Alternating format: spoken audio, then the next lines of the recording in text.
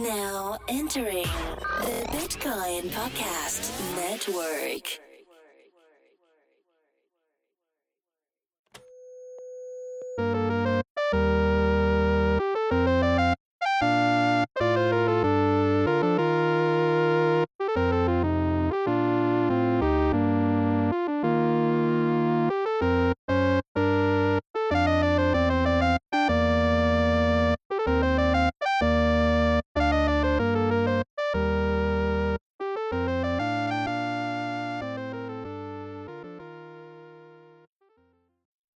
Hey, it's Jesse's turn to bring in the show.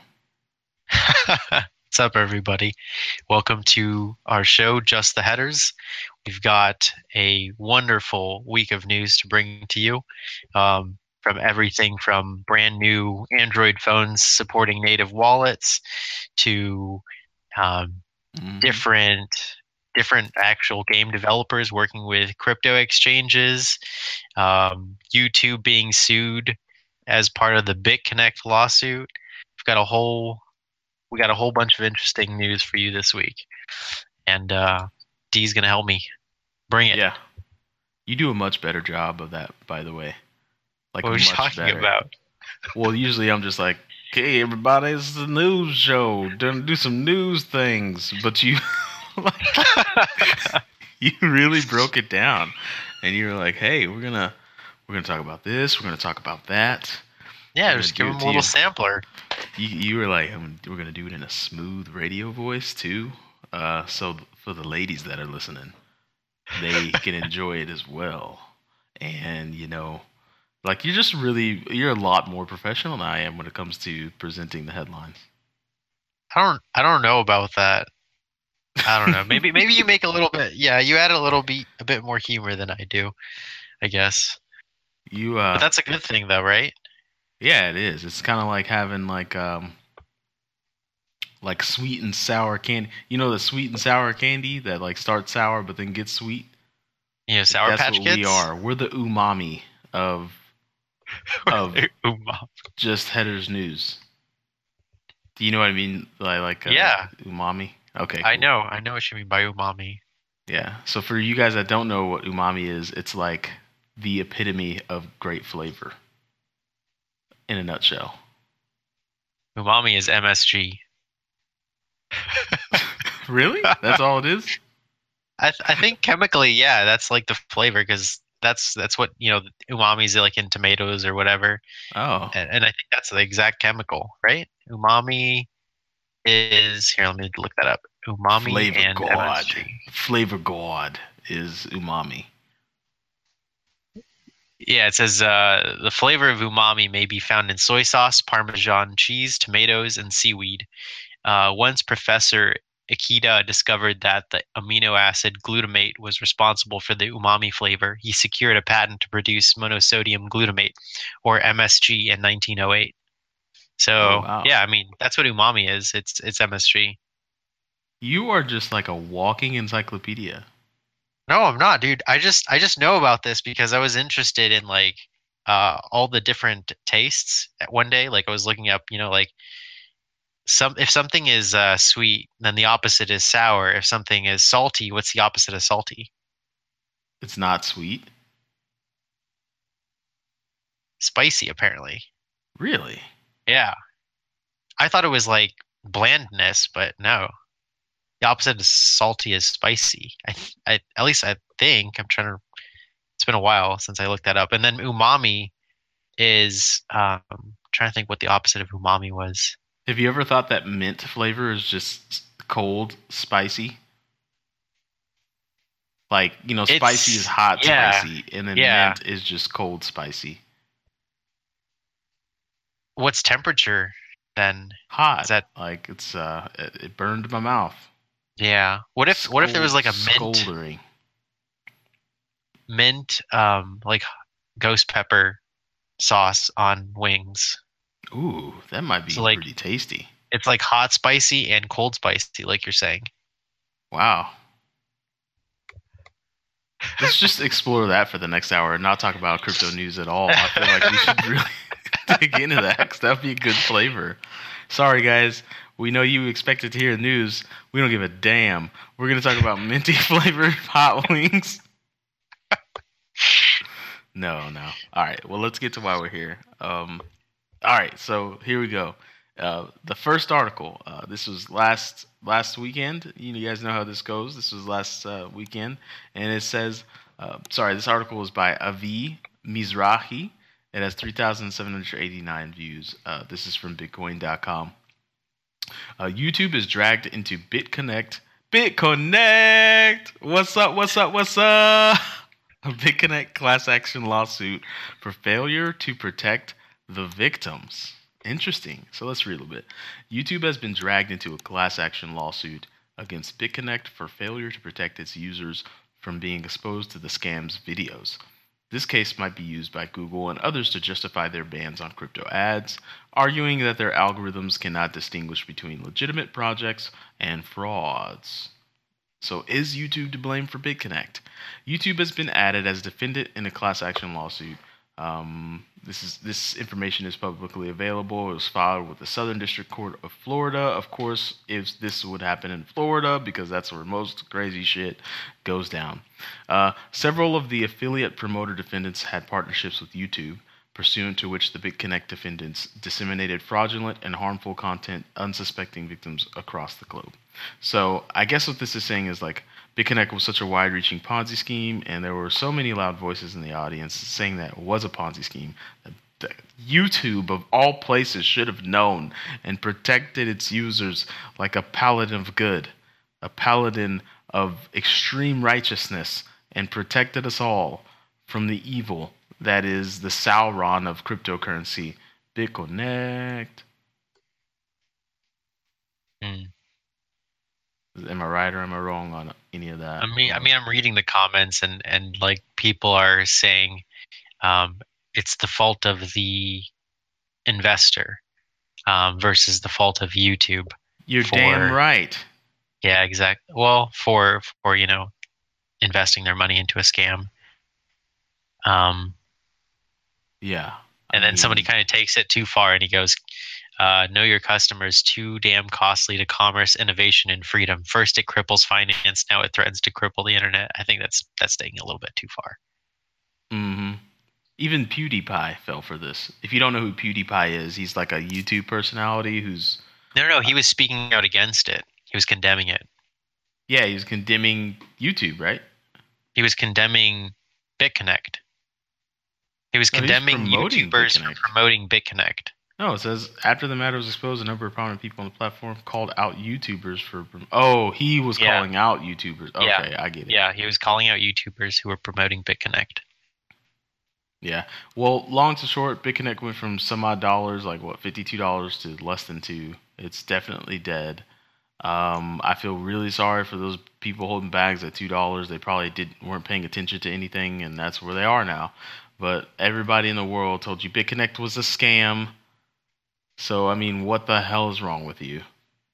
You almost deserved what you get. All right, next article. We need a better segue than next article, I think. I think we should start to get more clever with that. Hold on. I got this. Speaking of things being filed, filings link crypto exchange Bitstamp to the game maker Nexon. Do you know Nexon? I don't know Nexon. Do you know Nexon? Yeah, MapleStory, Combat Arms. There's probably a few other big. For some games. reason, when you say Nexon, I want to say Nexoff, like Mr.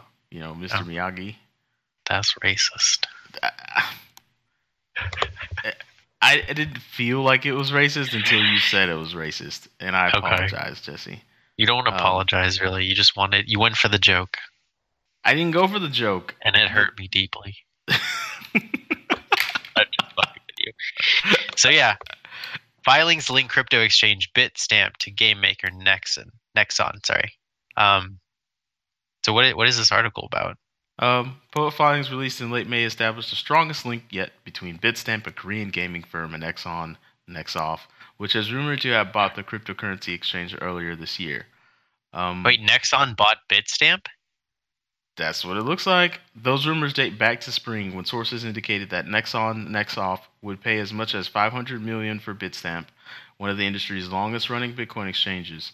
Word of the acquisition also came months after Nexon Nexoff bought a majority stake in crypto exchange Corbit for roughly $80 million in September 2017.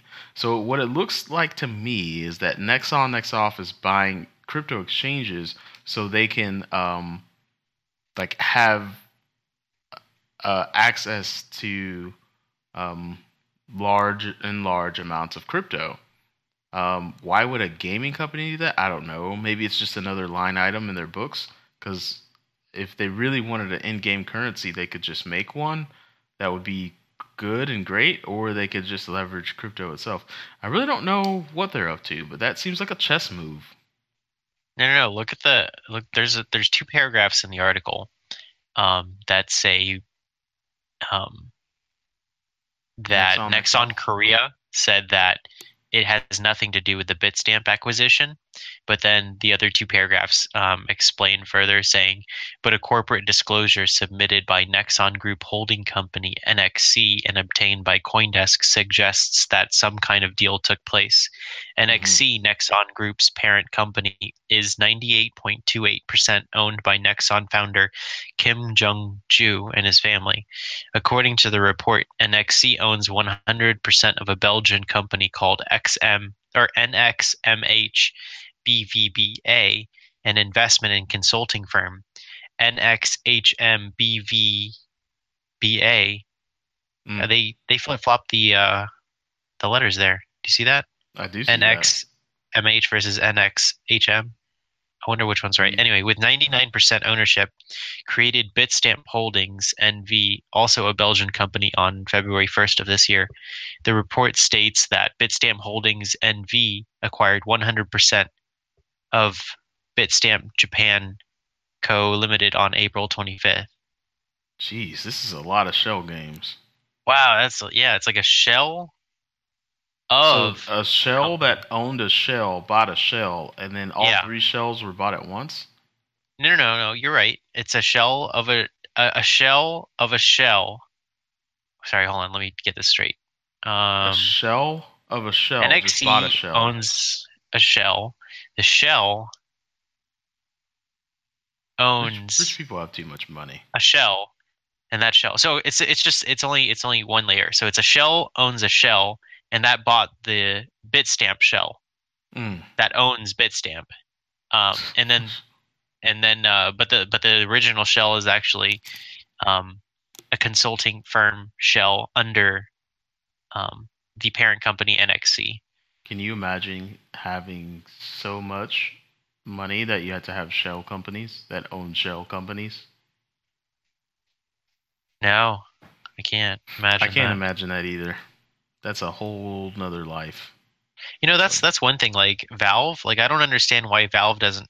Actually, they may have a bunch of shells, because every platform, every game developer or a game publisher, whether it's Nexon or Valve or I guess Activision, like where does all the money go that they make from creating all these in-game items and selling them to users, who then those users sell them to other users, and then the platform, the marketplace platform, takes a percentage cut in real money again. So not only do they profit from originally creating the item and selling it to the user, they profit from a percentage of the item's worth of the user trading it to another user. Like, where does all that money go? Like, how does that get reported? That must be a stupid amount of money. I'm guessing it's hundreds of millions, right? Because more than that. Way more than like if for every game, like on Steam, for example, every game has multiple cards that you actually get. Like at least 5 cards is what you get when you purchase a game, right? And each card is anywhere between 3 cents to, maybe 12 cents on average. Some cards are worth, $1 or in the tens of cents, but every card is at least worth 3 cents, a minimum of 3 cents, and you get 5 cards per game. Now, there are a lot of, I wonder like how many games how many games are owned by the average user, and how many cards do they have? Because there's like, if there are millions, no, there must be at least millions of cards, maybe even billions of cards, and those are like 3 cent cards. And every time they're traded, like the Steam Marketplace gets a cut, and also like I don't, how does that work? They're just printing Well, if it's money in the form of billions, cards. if it's billions of cards, and then if they're worth some cents, then that's just that's hundreds of millions of dollars. But that's not yeah, that's just the value of the actual card, not the value, the percentage taken. Like I think it's 18% that's taken from the trade. Like they charge you a minimum of 1 cent. I don't know, man. They're making a shit ton of money. They're obviously making a good amount of money because they're fucking buying crypto exchanges like it's going out of style. Or sorry, they're owning things that can buy things that crypto exchanges own. I think that's how that article read that. So, man, they're making money, man. Video gamers are making money out here. Yeah, it's crazy. Speaking of money, 5 of the best blockchain explorers. Did you get that segue? That segue was money in the bank. I think yeah, that was good. No, was it? That was such a bad segue. If you wanted to, you could have like removed the pause and then just slipped right into it. Yeah, that's true. And that would have been a strong segue. Let's repeat. Let's run it back.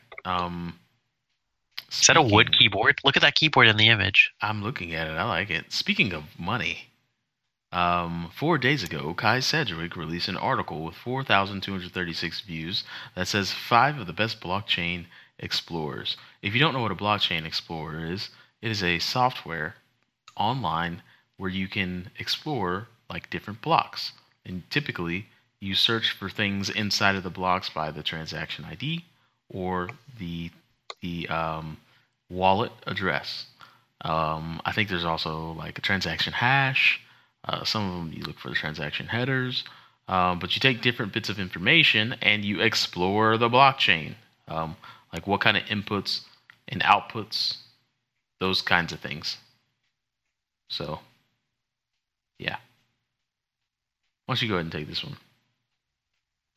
I'm looking at wooden keyboards. I didn't even know that was a thing. It's a thing. This one's baby. handcrafted in France, made of walnut wood. You got that sidetracked? You like? Yeah, no, I've never seen a wooden keyboard. Anyway, so do you want me to take the 5 of the best blockchain explorers article? Yeah, man, you take this one. All right, here we go. So the first one is blockchain.com. It says it's probably best known as BTC. Oh, it's the best known BTC Explorer. While its functions are basic by the standards of today's explorers, you can search by block, transaction, or address. It's trusted, reliable, and well presented. The site also provides a wealth of stats pertaining to BTC activity over the past 24 hours. It actually shows you hash rate, and then there's like a nice visualization of the price, and the time. All right, so I guess the next one is Blockchair. I've never heard of this one. Block what now? Blockchair.com. Says search the blockchain world for anything is their. Are you saying block chair? Rallying cry? Yeah, Blockchair, like the chair you sit on. Oh, okay. Yeah, I don't know why. Why do they call it a chair? That's very interesting. Block chair. Why would you call a block explorer block chair? Maybe because you're sitting on the blockchain like a G. I don't know. I have no idea. I'm trying to put myself in their frame of mind. It says it provides access to a trove of valuable data pertaining to the BTC, BCH, and ETH blockchains, including such things as mempool size, fees, number of nodes, and difficulty. Blockchair keeps getting better, and its array of variables that can be searched is unmatched. The Explorer will even let you search for words and phrases that are encoded in the blockchain, enabling the curious to discover whether their hometown sports team or child's name has been permanently encoded in the blockchain. That's pretty cool. That's pretty cool. I like Etherscan. and I like blockchain.info, which is now blockchain.com. Those are my two favorite blockchain explorers. Yeah, I like blockchain.info and Etherscan as well. I didn't know about these like Token View. Apparently, that's a Chinese explorer.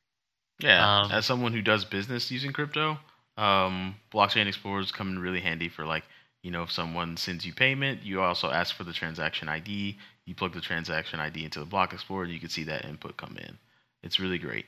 And then if they're using a software where they can encode messages, you can also see, like they'll say like they'll put a message in there and say it should be that, and then you can look for that as well. So I didn't know there's a Bitcoin.com block explorer.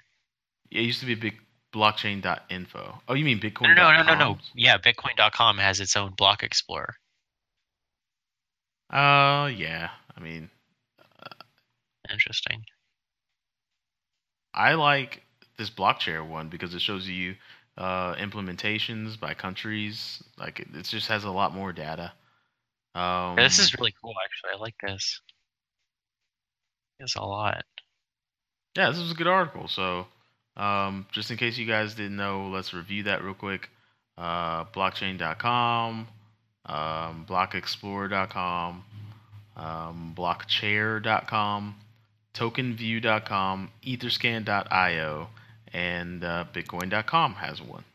So those are the top 5 according to bitcoin.com. They rated themselves 5th. How modest of you, bitcoin.com. So modest. You really hate them. I don't like their. It's that I'm cordial because I'm a grown adult man, and whenever I have him on the show and I talk to him, I can remain cordial.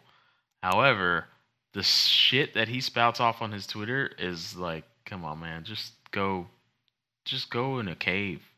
Yeah, he really is trying to push Bitcoin Cash. Misinformation is what he's trying to push. So. Yeah, he's really pushing that hard. And you know how hard he's pushing it is because whenever I state like this is misinformation on his Twitter, you know how many people come at me and they're like, "You've just been brainwashed by the Blockstream zealots," and I'm like, "You guys, this is not Dungeons and Dragons. Like, the Earth is flat." Yeah, like you can relax, okay? Like, I'm just telling you what he said is false, and this is why it's false. But whatever. It's okay. And let's go to the next article. All right. You like that so segue? On Monday, I liked it. So Monday, first article on Monday, A16Z. First article on Monday leads $45 million, or $45 million raise for blockchain startup Oasis Labs. Oh. I don't know what that is. Oh, it says Oasis is overused as a word nowadays. Why? It's just because is the world so shitty that Oasis is everyone's favorite word? I feel like I hear that a lot. Oasis here, Oasis there, Oasis everywhere. Oh, never mind. I just watched Ready Player One. Sorry. Oh. That's why it's on my mind. Oasis. I haven't seen it yet. Oh, well the whole world is called Oasis because the world sucks that. I think I just literally said the plot of Ready Player One and tried to impart that onto reality. And I'm sorry, everyone. If you haven't seen that movie, spoiler alert, the kids win. Come on, everybody saw that coming. Everyone saw that coming. Sorry, I've interrupted you. Go on with the article. Okay, so this sale led by Andreessen Horowitz's and new another A16Z thing. No, I'm kidding. Crypto fund. Go ahead. Saw Excel, Binance, Pantera, Polychain, Metastable, Foundation Capital, Electric Capital, DCVC, and Coinbase co-founder Fred Ehrsam all contribute, according to Ehrsam. Mm-hmm. Okay. All right. According to a press release, most notably, this was A16Z's first investment since completing its $300 million raise last month, Oasis CEO Don Song told CoinDesk. The startup is now focusing on developing its core features, Song said, which will be deployed to the company's private test network, slated to be open to the public, quote, soon. It's the startup's blockchain itself that may be garnering all the investor attention. According to Song, its architecture allows transactions to be verified with, quote, far less duplication while providing the same level of integrity and security guarantees. Interesting.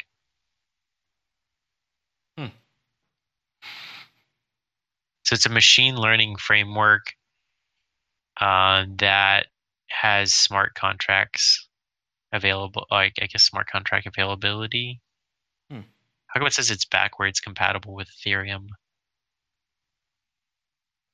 So what does this mean to our listeners? Just some rich dude raised money for some company? So it just means it's another machine learning blockchain platform. Augur is one, right? Is that what Augur is? Yes. No. Augur's a prediction market. Oh, okay. I gotta let my dog in. Take the wheel. All right. So here we go to the second article of Monday. This is brought to you by Cointelegraph.com, written by Marie Huillet. It says Chinese yuan now accounts for less than 1% of Bitcoin trades, says People's Bank of China report. It has 12,937 total views and 284 total shares. It goes on to say China's central bank, the People's Bank of China, has stated that the Chinese yuan now accounts for less than 1% of global Bitcoin transactions. Local news outlet Asia Times reports today, July 9th.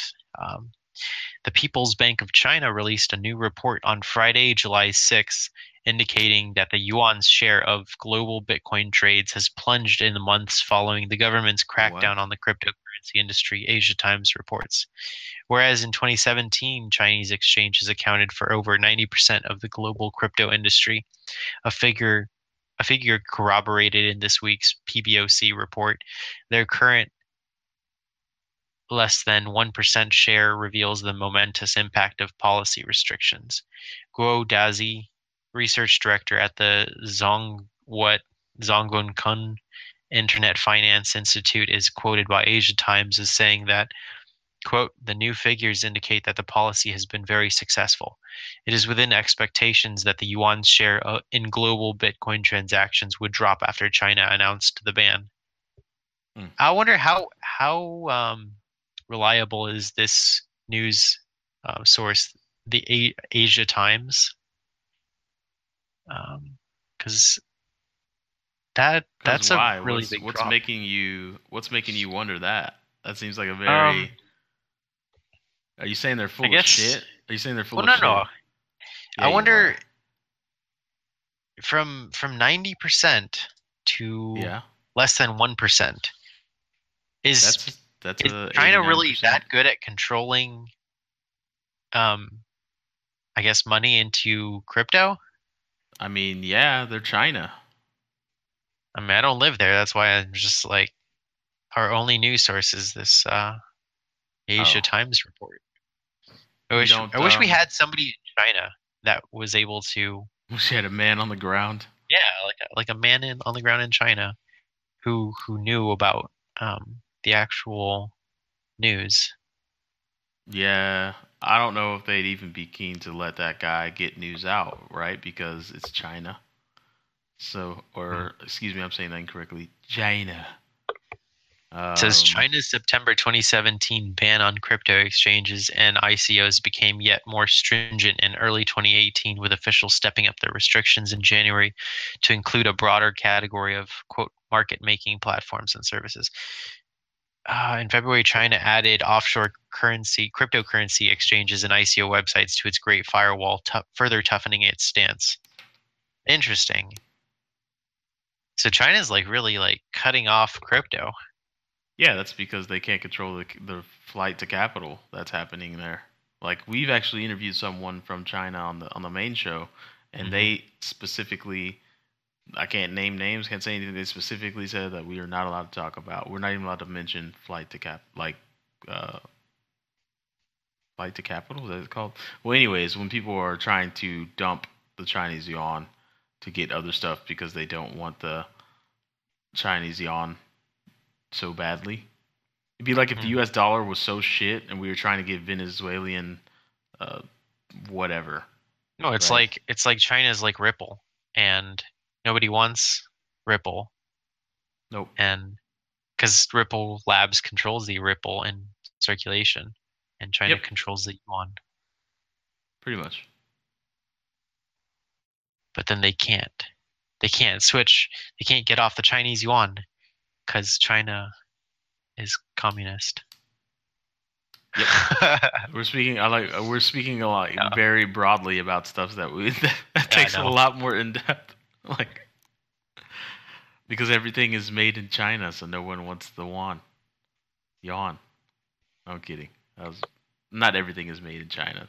Most of it is. The rest of it's made in Mexico. All right. Next article is.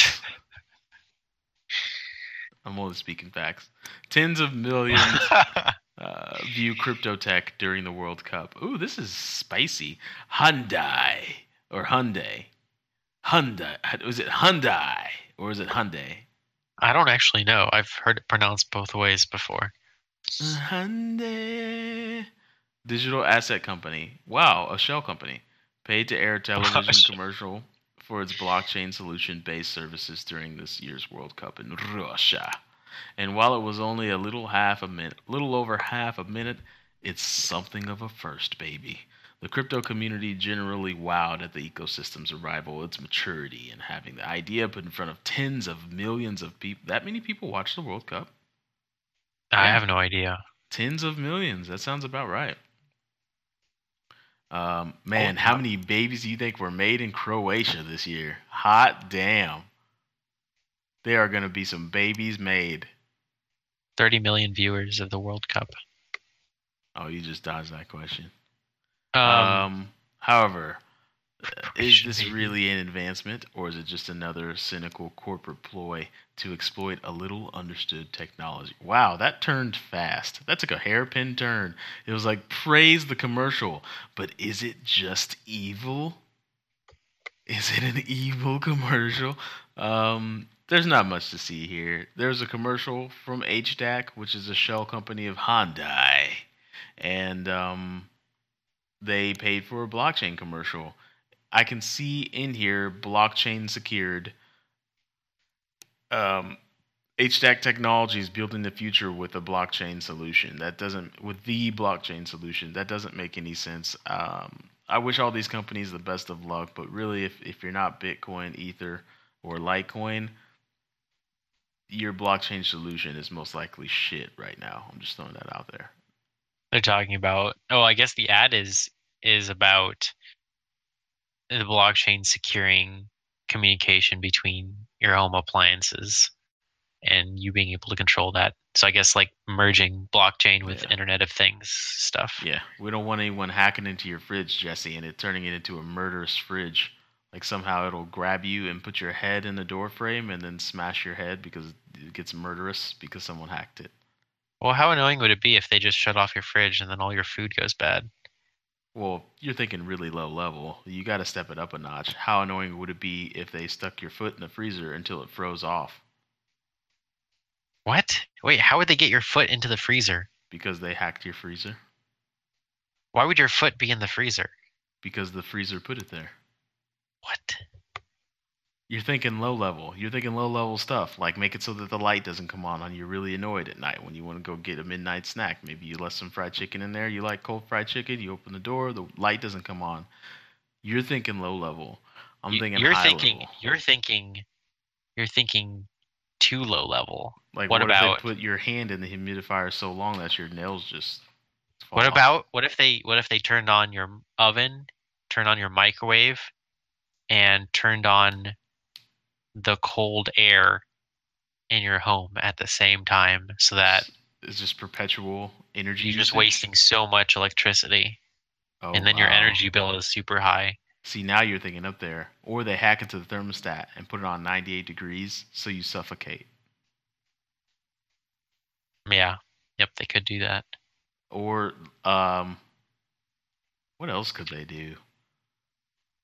What if they hacked into your shower head and kept turning it from the massage mode to the spray mode just to get on your nerves? What if they locked you in your house? Inside of your house? And then they used your Amazon Go buttons and they ordered a ton of Hot Pockets and then turned the house thermostat to 120. Ooh, wow. That's just pure evil. Hacking people's houses could be funny, but it could also be dreadfully dangerous. No, it would probably just be really funny. Oh, turn on the gas. Can they do that? Do people are gas lines automated now? Maybe, man. What if you hacked it to the dishwasher and kept cutting it off mid-cycle? And like you weren't, and then like, because dishwashers are so good now, the decibels are so low, you won't realize that your dishwasher is cut off mid-cycle. You go to open it up, and you're like, "What the hell, man? This knife still has peanut butter on it. Did this thing not run all the way through?" And then you look at it, and you're like, "Holy shit! It cut off mid-cycle. Who keeps doing this?" You ask somebody, you're like, "Hey, did you open the dishwasher, take out a dish?" "No, I haven't been home all day. How could I have done that?" You're like, "Damn it." That would suck. You always get dirty dishes. And you keep trying to do the dishes in the dishwasher. We would be terrible life ruiners, by the way. Like, I could see us hacking into people. I'm going to hack into their ceiling fan and reverse the direction.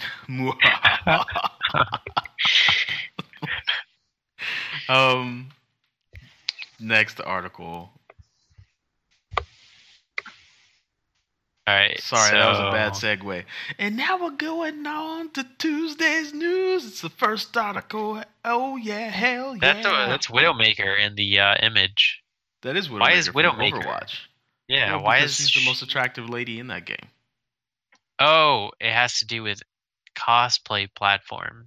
A cosplay. Oh, it's not platform. Because okay. I think I just said something sexist then.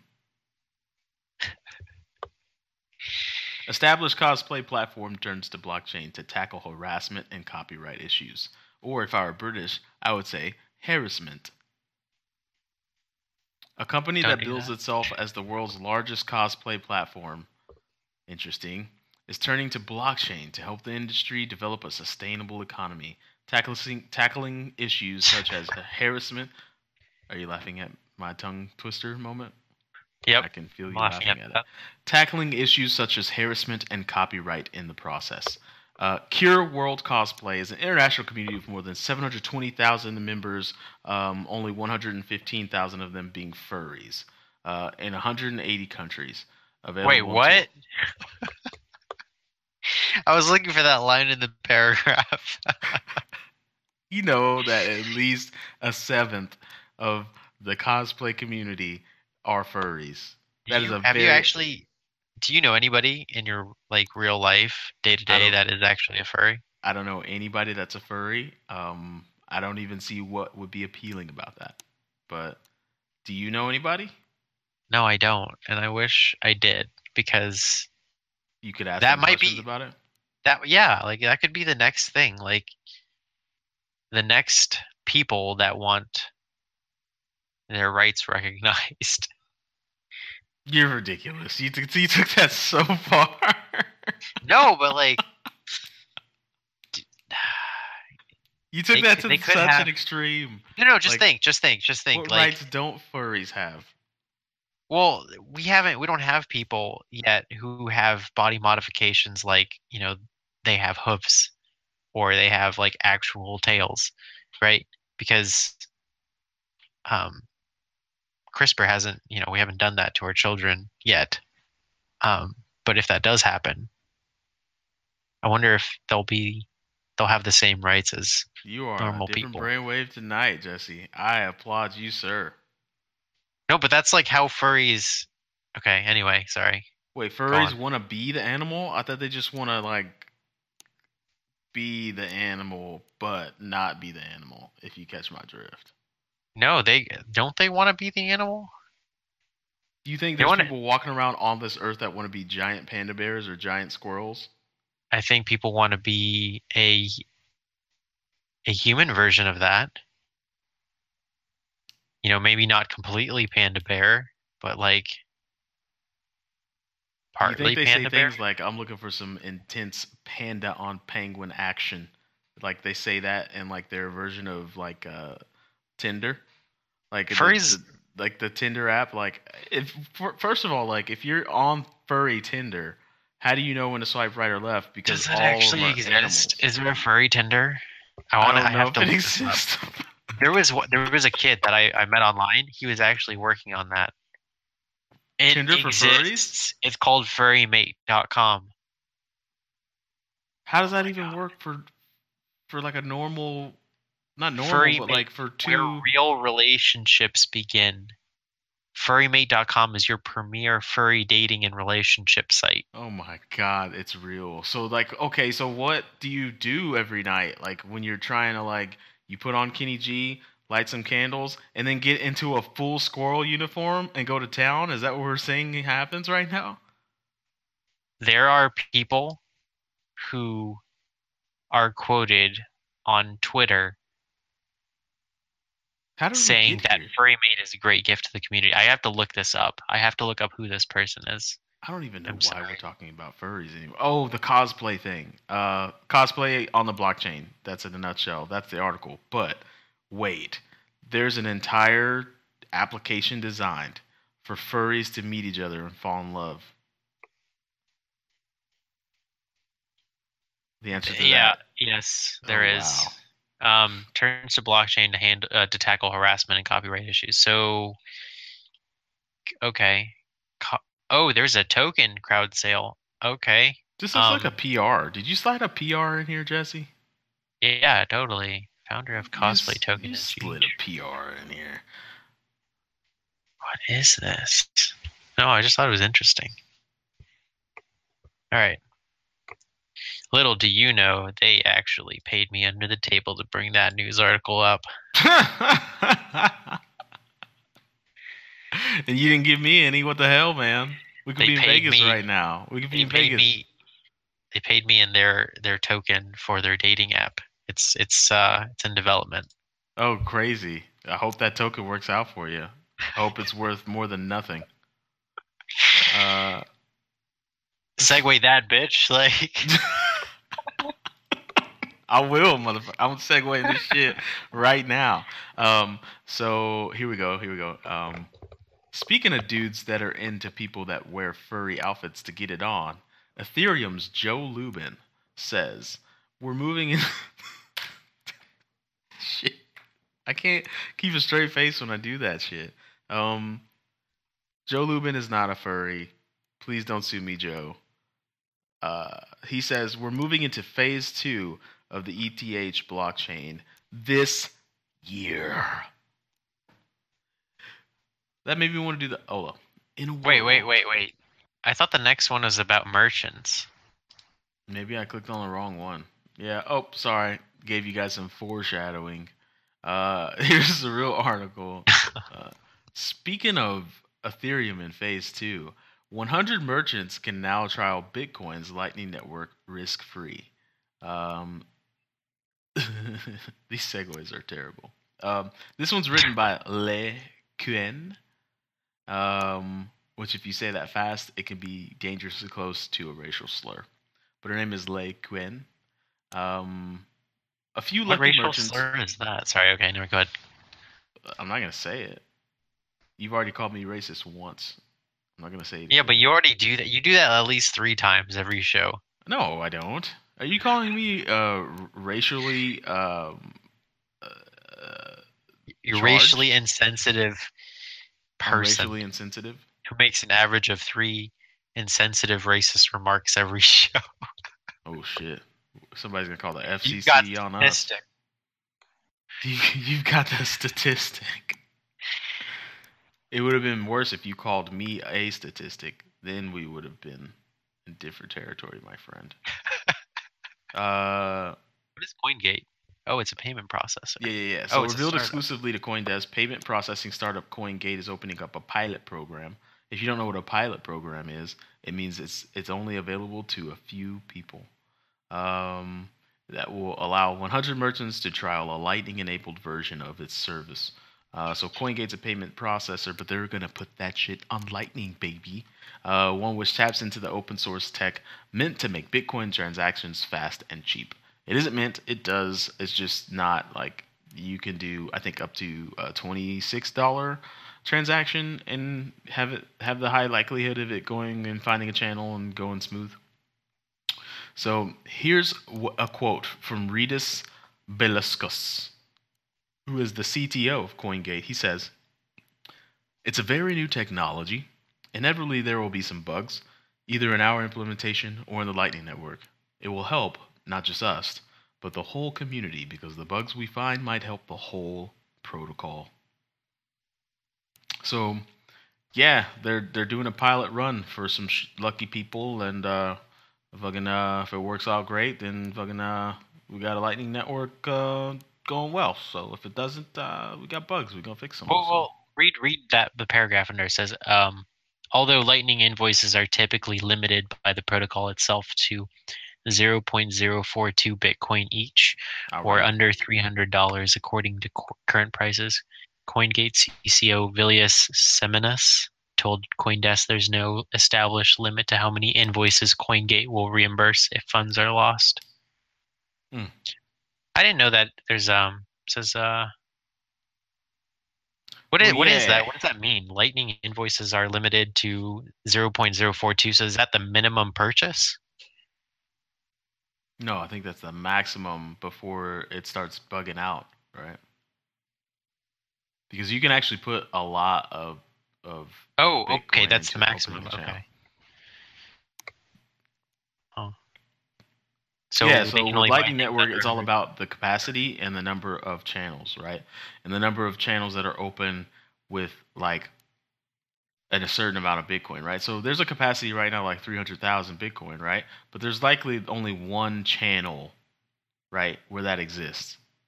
So the likelihood of your transaction going through is very, very small because there's only one channel. If it goes up, it goes down, blah, blah, blah. But since there's like, maybe 500 channels of like 0.01 Bitcoin or even 0.000001 Bitcoin to 0.1 Bitcoin, then there's a really high likelihood that your transaction is going to find a path to the other user, right? That's how the Lightning Network is working. So the more Bitcoin channels that are open and for a larger amount, the higher the probability your transaction gets from point A to point B fast and free. So that's why it kind of works. How much money is then? How much money is on this Lightning Network channel if the maximum purchase is 0.042 Bitcoin? Well, how much money is that in dollars? 0.042. $300. So maximum purchase price of $300. So how much money is in that channel? $300. Oh, I thought. Like that channel is only $300 big. Oh, okay. I thought it was like. But the way Lightning Network works is like any purchase under that can be routed through that channel, right? Okay. And so like the beauty of the Lightning Network isn't like it makes every single Bitcoin transaction fast, is that it adds a payments layer on top of Bitcoin that give you things like the ability to buy coffee, right? So I've said this many times on many shows. I'll say it again on this one. The average credit card purchase for anyone on the planet at any given time is $44. That goes all the way from you guys splurging and getting $3,000 TVs on your credit card to the people who are spending like $1 at the gas station on a pack of gum. You average all that out and it's $44, right? So, and that's credit and debit card swipe. So Visa, that's Visa. So, if there are a plethora of channels open between $0 and $300, then you have a very high probability of getting that instantaneous free transaction. But the second you go over that, if you're like, I'm trying to buy this PlayStation 4 Pro, God of War edition, baby, I'm buying this on Lightning Network. Well, there's a probability that transaction might not be bug free.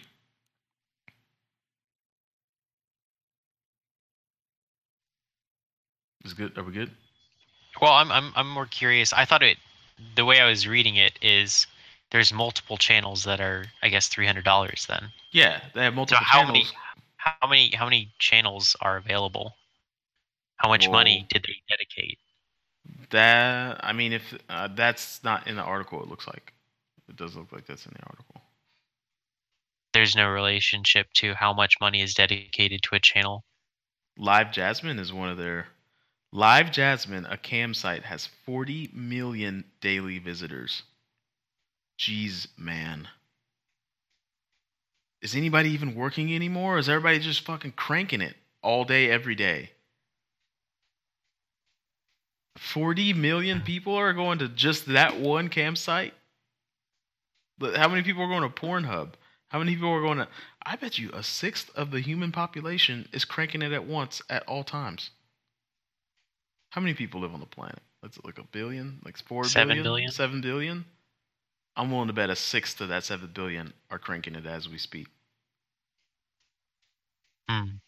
Probably not. A sixth. A sixth. That's a sixth. lot. Yeah. All right, a third. That's even more. Sorry. Yeah, that's more. A sixth. Damn, that was bad. I was thinking of 60% in my head for some reason. I was like, wait, no. Okay, a sixth, so a half of a third.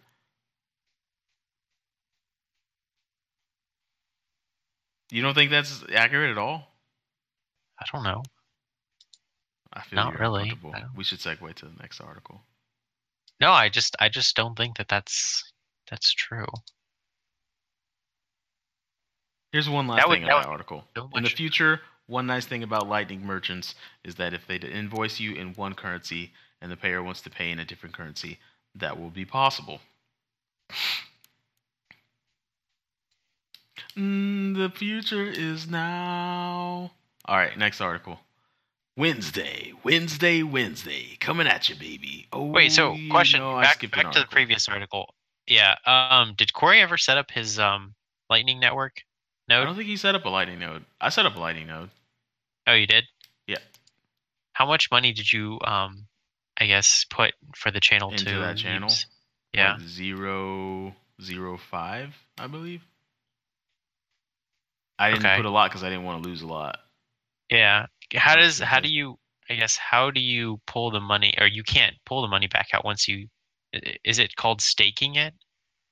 No, open up the channel? I mean, it can be similar to staking it, but really you just open up a channel on the Lightning Network, and any transactions that go through my little 0.005, I do get a little bit of the cut from it, but it's so small, right? Like 0.005 Bitcoin is not that much. It's like, what? 60 cents. $30. Yeah, wait. Yeah, it's like 30 something dollars. $30. Yeah, so that's not that much. So that's that. How do you like reverse that? When you. How do you close it? Like if you close it, can you get your 0.05? Yeah, when I close the channel, that's it. It's closed. And then another transaction goes on the blockchain saying that transaction is now closed, and these are the balances between the channels. This channel has this much. Sorry, this point A of the channel has $10. Point B of the channel has $20. What is point A? And I need to learn about that. Those are the two people between the two channels. Yes, so that's one of the things I've learned about the Lightning Network is it's almost like Square Zero when it comes to starting out. It's a whole nother layer of learning on top of just Bitcoin, right? So what happens if people are using your channel and you close it? Then my channel is no longer available for them. And you get your money back, or whose money? Like, how does they get their money back? But my money stays. It's only a $30 channel. Your money is lost, or do you get the money back, or no? Their money is fine. It's like if you started walking on a path and then the path disappears. We just go back to the starting point and you start choose another path.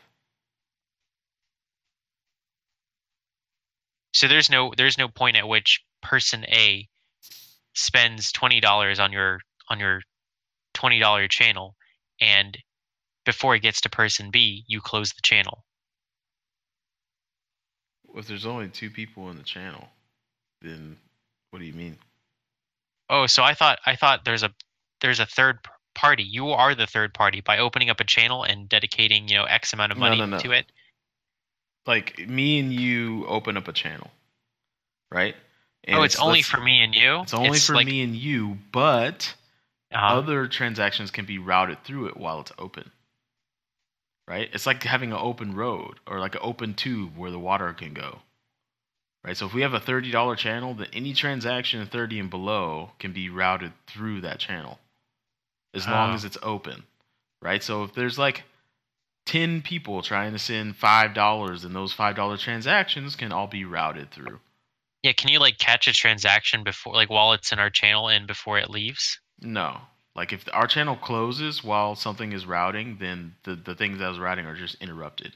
Now, what I don't know is if they automatically start. That's what I think people complain about the Lightning Network is because it doesn't automatically try to reroute you. It just your transaction just doesn't go through.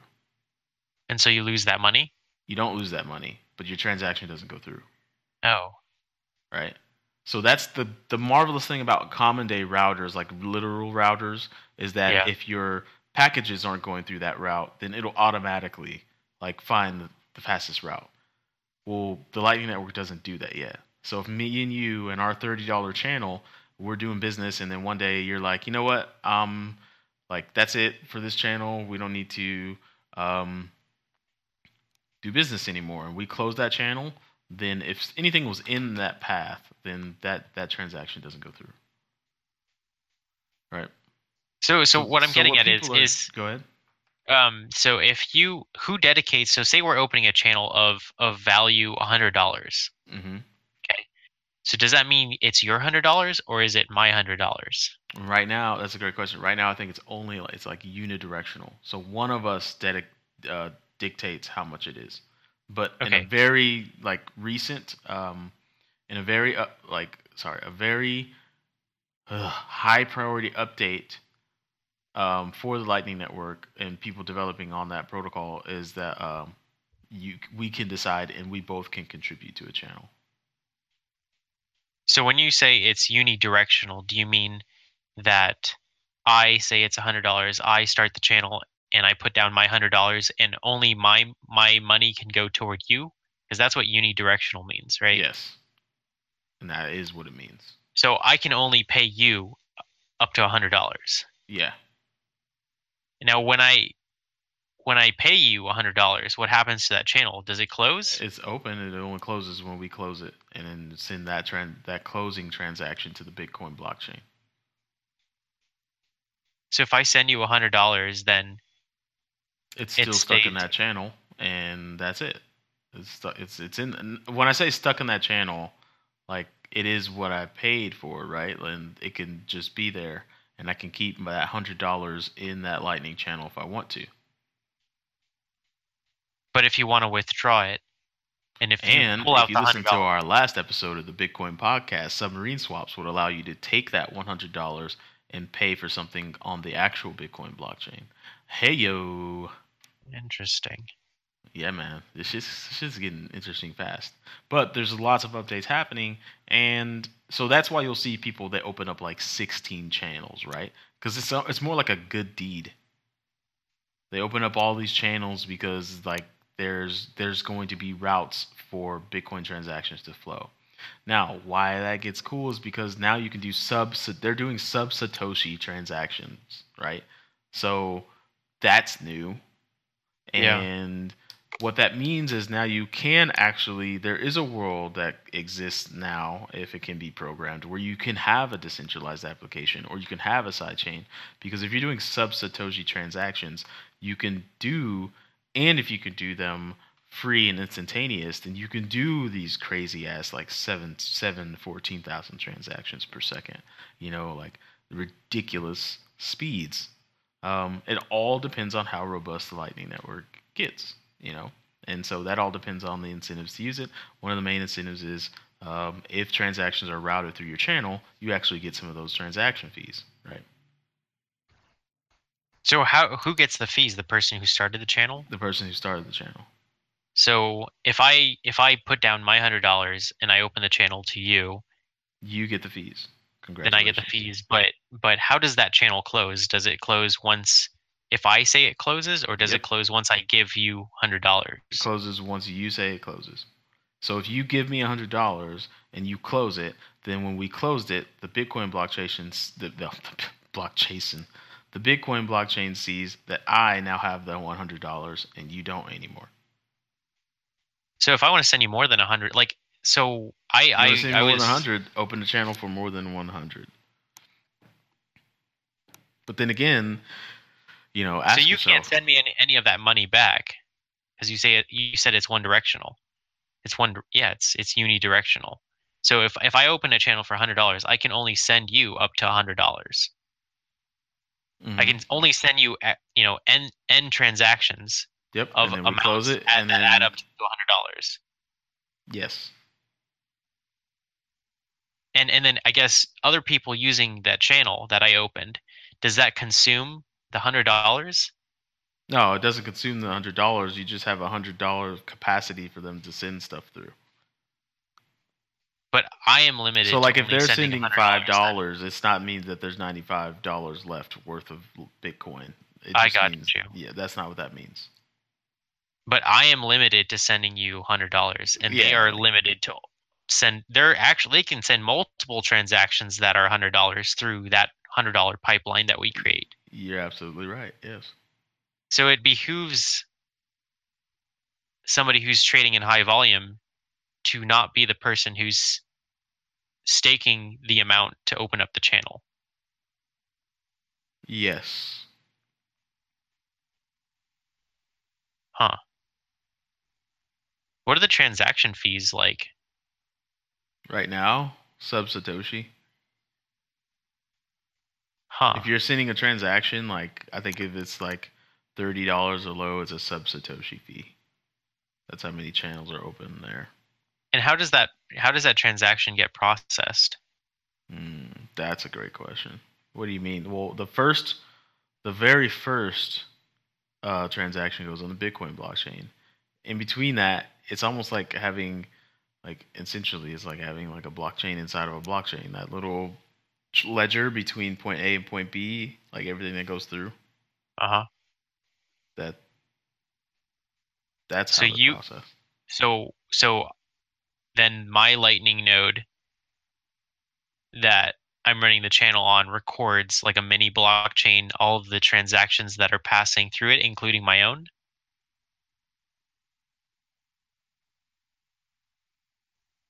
I want to say that's a no.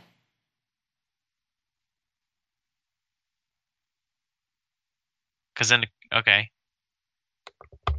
I wonder what the answer to that question is. That's a great question. That's something that we should research. If you guys are listening to this right now, which I know you are, pop into the Slack and tell us what you found out. Because we spent way too much time on this article, and we're going to have to zoom past some. Let's zoom through this one real quick. Joseph B. Lubin says that we're moving into phase 2 of Ethereum. We're moving into a space where Ethereum... This is his voice.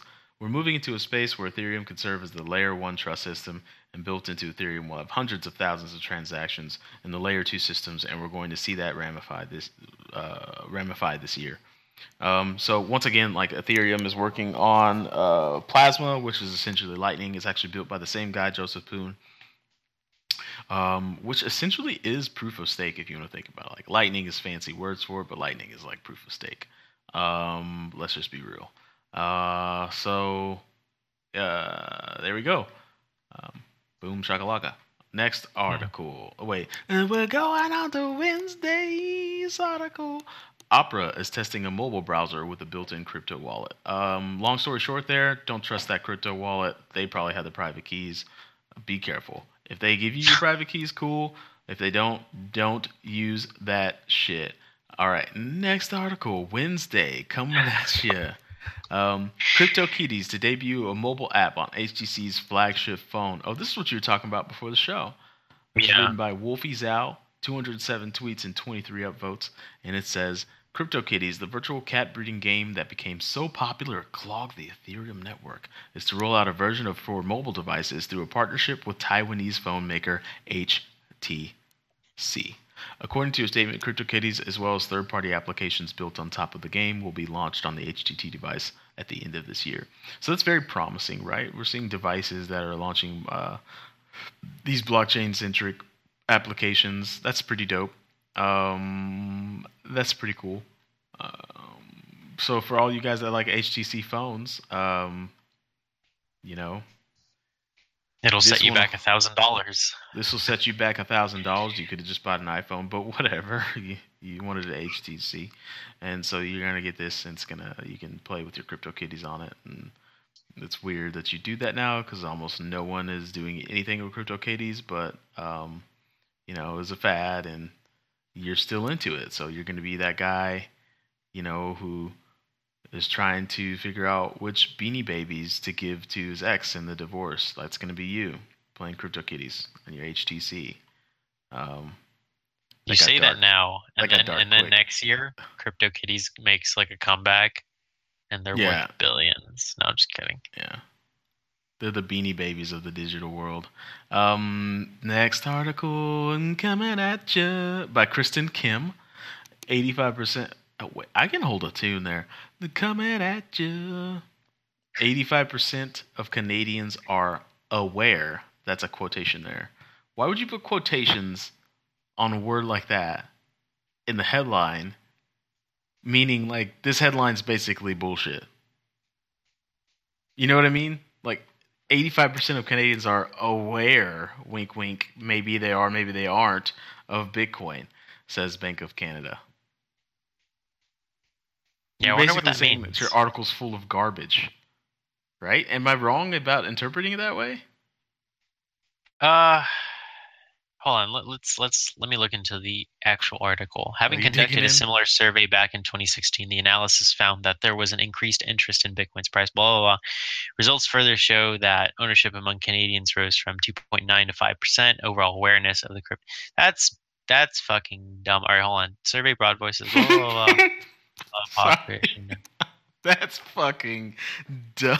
Yeah, no, it's really stupid. I bet you that's based on the Google SEO statistics saying that overall awareness of the cryptocurrency jumped up to 85%. I bet you that's what the statistic statistics. Some of these articles are like, you could tell they were feeling lazy and didn't have any coffee. So like, oh god, I gotta do that article on Bitcoin awareness. Shit, what am I gonna do real quick? Oh, I know what I'll do. I'll Google how people are Googling Bitcoin and then write a bunch of words around it. Oh yeah. Oh, the next article's from her too. So. Oh shit. I'm sorry. Did we name her? Yeah, you did. Let's not name her. Sorry. I'm gonna. Christine Kim from CoinDesk. Get your shit together. IT giant Fujitsu is launching a ready-to-go blockchain service. Fujitsu. According to the register, prices for the service start at 9,900 euros. 9,900 euros, and will include everything from basic introductory lessons on blockchain tech to assessments of the proposed use. What the fuck is this? Do not like Christine's writing. No, this is dumb. It's a learning service for 9,900 euro. Which is like what? 10,000, 1,200? Is this like a boot camp? I think it's like a boot camp. Yeah. Yeah. This proof of business approach, in contrast to a proof of concept, is a way for clients to run through business process that focuses on creating business value. In she loves her quotations, creating business value and avoids common pitfalls. Christine, are they pitfalls or are they not pitfalls? Way too many. Quote unquote pitfalls. I don't blame Christine. All right, let's go to the next one. I blame the Bitcoin editor for this. Wait, there's a quote. Wait, before you're jumping it. You're jumping it. All right. There's a quote here. According to FinTech Finance, he explained, inspired by high levels of interest from our customers, we've created this ready-to-go package not only to jumpstart the customers' blockchain efforts, but also to review and improve existing projects available immediately across the EMEIA region. What? That's a region. You know what that means to me? You know what all that whole paragraph means to me? It means they don't know what revolutionary new application to develop. So they're going to teach how to use the Ethereum blockchain, and they're going to create a business around teaching it because they don't know what to do with it. Yeah, that's what they're doing. Or does that make you upset? I feel like there's tension in your voice. There is. I'm salty, and it's Fujitsu. They made your disposable cameras back in the 90s. Would you say you're salty or umami? I'm definitely salty. Okay, I just wanted to see if we could do a little bring that back action, but you shut it down. Definitely not umami. Okay. So the next. Where's your little phone thing? Oh, I left my phone in the other room. Excuse me. I left my way professional soundboard in the other room. way professional. That's my mouth. There we go. I do have a MIDI board. I could probably set up some sounds. We should you want to get radio show with this? Like where we're like, that's crazy, and like we like a little explosion goes off, it's like, we're gonna drop another bomb on you, and then like another soundboard that's like Popeye, that's like whenever we read articles written by Christine Kim that are just way stupid, we're like a little Popeye noise. I mean, we could. You want to? I have it. You have have a MIDI board. Yeah. Why don't we do that next show? Let's get creative like with this shit. Let's do we know any like Street Fighter noises that we could throw in there? Like the punch sounds? I know where to find the punch sounds. Okay. So we can throw some punch noises in there. Like whenever a banker gets on there, he's like, "I've told you 1,000,000 times, Bitcoin is nothing fancy about it at all." Brr. We can make like a Ryu punch sound. I'm down. That Okay, sounds like right. a project. That would be pretty fun, actually. I think we should spend some time doing that. All right. The next article. Yeah. Getting back on track. In a Robinhood world- crypto app adds Bitcoin Cash and Litecoin trading. The This Robinhood is crypto app now old supports news. BCH and LTC. Is it? Or Robinhood's trading crypto. Like, why do we need to? It's old news. No. It was only Bitcoin, Oh. and they just added Bitcoin Cash and Litecoin. In a world where That's actually pretty Robinhood good. accepts Bitcoin Cash and Litecoin. There you go. That's all you need to know. That article is squared away for you. You know what I do like about Robinhood is they're not using the traditional crypto colors. They're saying fuck you to the system, and they're using fuchsia for Litecoin and teal for Bitcoin Cash. Like, do you see these colors on here? It's Yeah. like, in a world where branding doesn't even matter at all to Robinhood. Yeah, it looked like Tron if you were on the app for the initial launch of Bitcoin. It looked really futuristic, the way that they display the prices. Yeah, it does look really cool. Like, that look makes me want to buy crypto on their application, and I'm not even joking. It's the future. See, that could be one of our sound clips for our MIDI board. Oh, wait a second. We've reached the last article of the week. I wish That's I made a it a segue. better article, but So there's a picture of a bunch of ant miners, it looks like.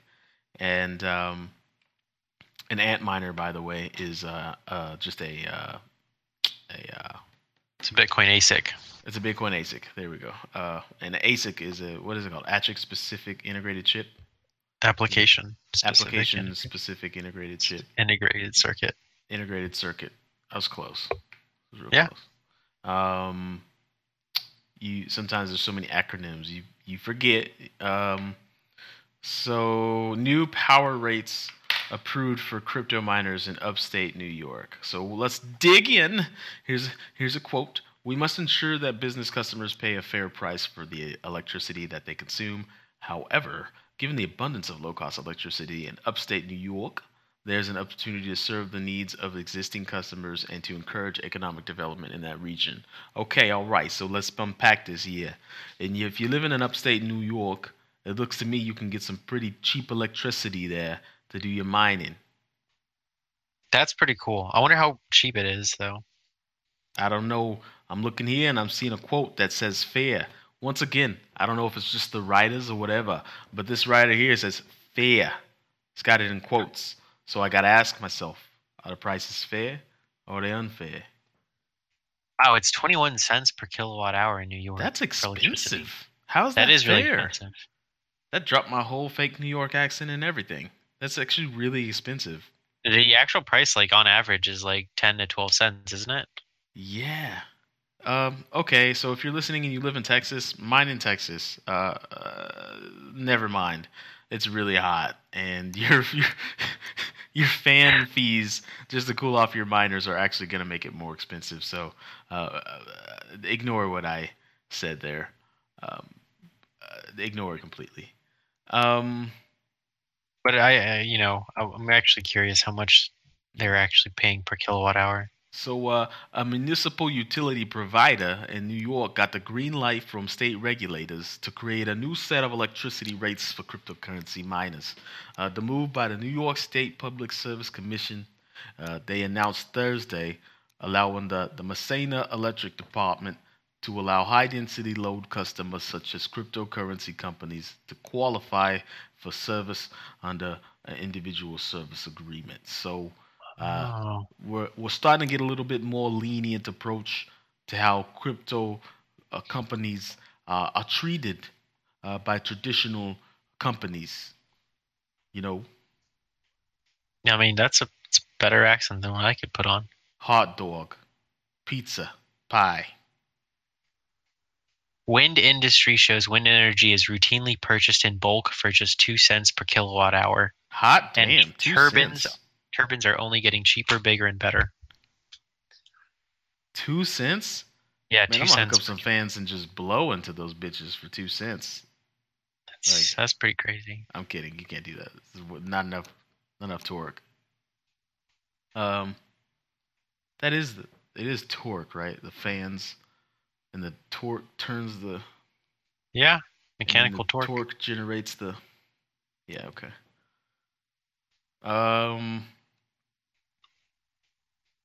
That's crazy. So if you see a windmill farm and try to buy electricity near that, because it's probably I don't know, it's way cheaper. Why? This is the thing that I don't get is that we're 9 years in the game, and you read if you're savvy and you're up to date on things, then you've probably gone enough layers down to know that crypto mining is a big deal and it's making a lot of money. So if you have access to energy, like for instance, these companies out in West Texas that are putting up windmills like it's going out of style, and then you've got in Russia where they're building these like fourth and fifth generation nuclear power plants that could run planets, and out in the Middle East they have wave technology, and they're reducing the amount of electricity. Like you could potentially mine cryptocurrency at like a third, or maybe even like at a third of the cost of the rest of the world, because they're using regular or not regular, but I guess what would you say? Not coal, but definitely. Did you know not. eight of the 10 largest wind farms in the world are operated in the U.S., with 5 situated in Texas alone? Yeah, West Texas is huge on.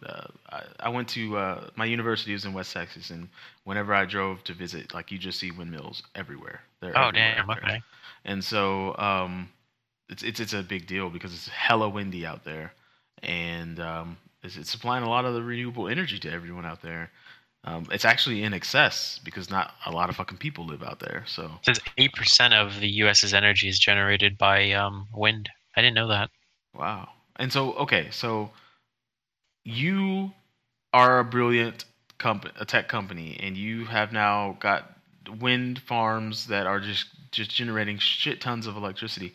Why in the hell wouldn't you hook up miners to those? Like, how is that not a no-brainer? You get your money back in like 3 months. There has to be some legality to it that I'm missing, because to me, I'm just thinking like every single power plant should have miners outside of it. Like they should just start fencing it off and making it happen, because if you're generating the electricity and you kind of control that supply, then why wouldn't you be leveraging that to like turn electricity into money. That is something that I don't get. Maybe I'm speaking of a future that could come, but to me it just seems common sense. Jesse, Instead I of ask banks, you, we you've have known about wind crypto farms for, with S9s. I, I mean, with whatever, but you've known about crypto for how long? If right now you had access to free electricity somehow in bulk, what would be your first thing that you do tomorrow? Set up miners. Exactly, right? Like it's a no-brainer. If somebody was like, "Hey, Jesse, cool story. I got this factory and I'm going to pay the electricity bill on it. What do you want to do with it?" I'll tell you what I want to do with it. Fill that bitch with miners. Let's make some money. Oh, so I heard that there was like this in a strip mall that there were spaces to be rented out where you could actually, like, the owner would actually pay for the electricity. And so I looked into that and I found out it was actually not true. You actually pay for your electricity. You actually Hmm. split the electricity costs with everybody that's in your strip. But my Ah, friend, he has a warehouse in Charlotte um, that he runs his business out of, and he was telling me that there's free electricity there mm. as part of his deal. Because I think the owner didn't realize that. I don't know. They I don't didn't know. do it, but he They're, could have hooked up a bunch you of know, miners. I'm speaking out of ignorance, of course. There might be some legalities to it, right? There's probably some like clause or law that says that you can't turn electricity into money if you actually are controlling the supply of electricity. That seems like extra cheater mode, like somebody put in the game genie to being rich, and that was the cheat code. You Um, probably need like some sort of money remittance license. would you? Yeah, if you're gonna trade that crypto for money. Why would you trade it for money? It is money. Just hold it. And if you're making it at that such a rapid rate, just pay for stuff with it. There's enough. You can live off of crypto nowadays. It's not hard. You get yourself a Shift card or one of the other credit cards, debit cards that you can spend crypto with. You know, make enough deals with your suppliers. Like I'm pretty sure it's not nearly as tough as it was 5 years ago. I don't know. Anyways, fucking, we need to wrap this up. You want to do the outro thing this time? No, I'll let you do the outro. My Oh man, outros you have do been. the outro. You did the intro. You do the No, outro. no, you do the outro. All All right. right. You gonna do it? No, I'll let you do it. All right. So thank you guys for listening to another episode of Just the Headers. If you like this episode, I'll tell you what. Like, subscribe to us on your thing. This will be on the Bitcoin podcast feed. If you found it somehow, subscribe to us. Join the Slack. Go to the bitcoinpodcast.com and join the Slack if you like. Hey, want to shoot the shit with Jesse and I during the week? We try to stay in there as at least once a day. I'm checking the Slack. Probably more than once a day. I'm checking the Slack. Oh, As- Lane dropped a comment in DM in Slack, and he was Oh, saying, what'd "I he say? love these and your accents. They're terrible. Keep it up." I will very much work on my accents for you, Lane.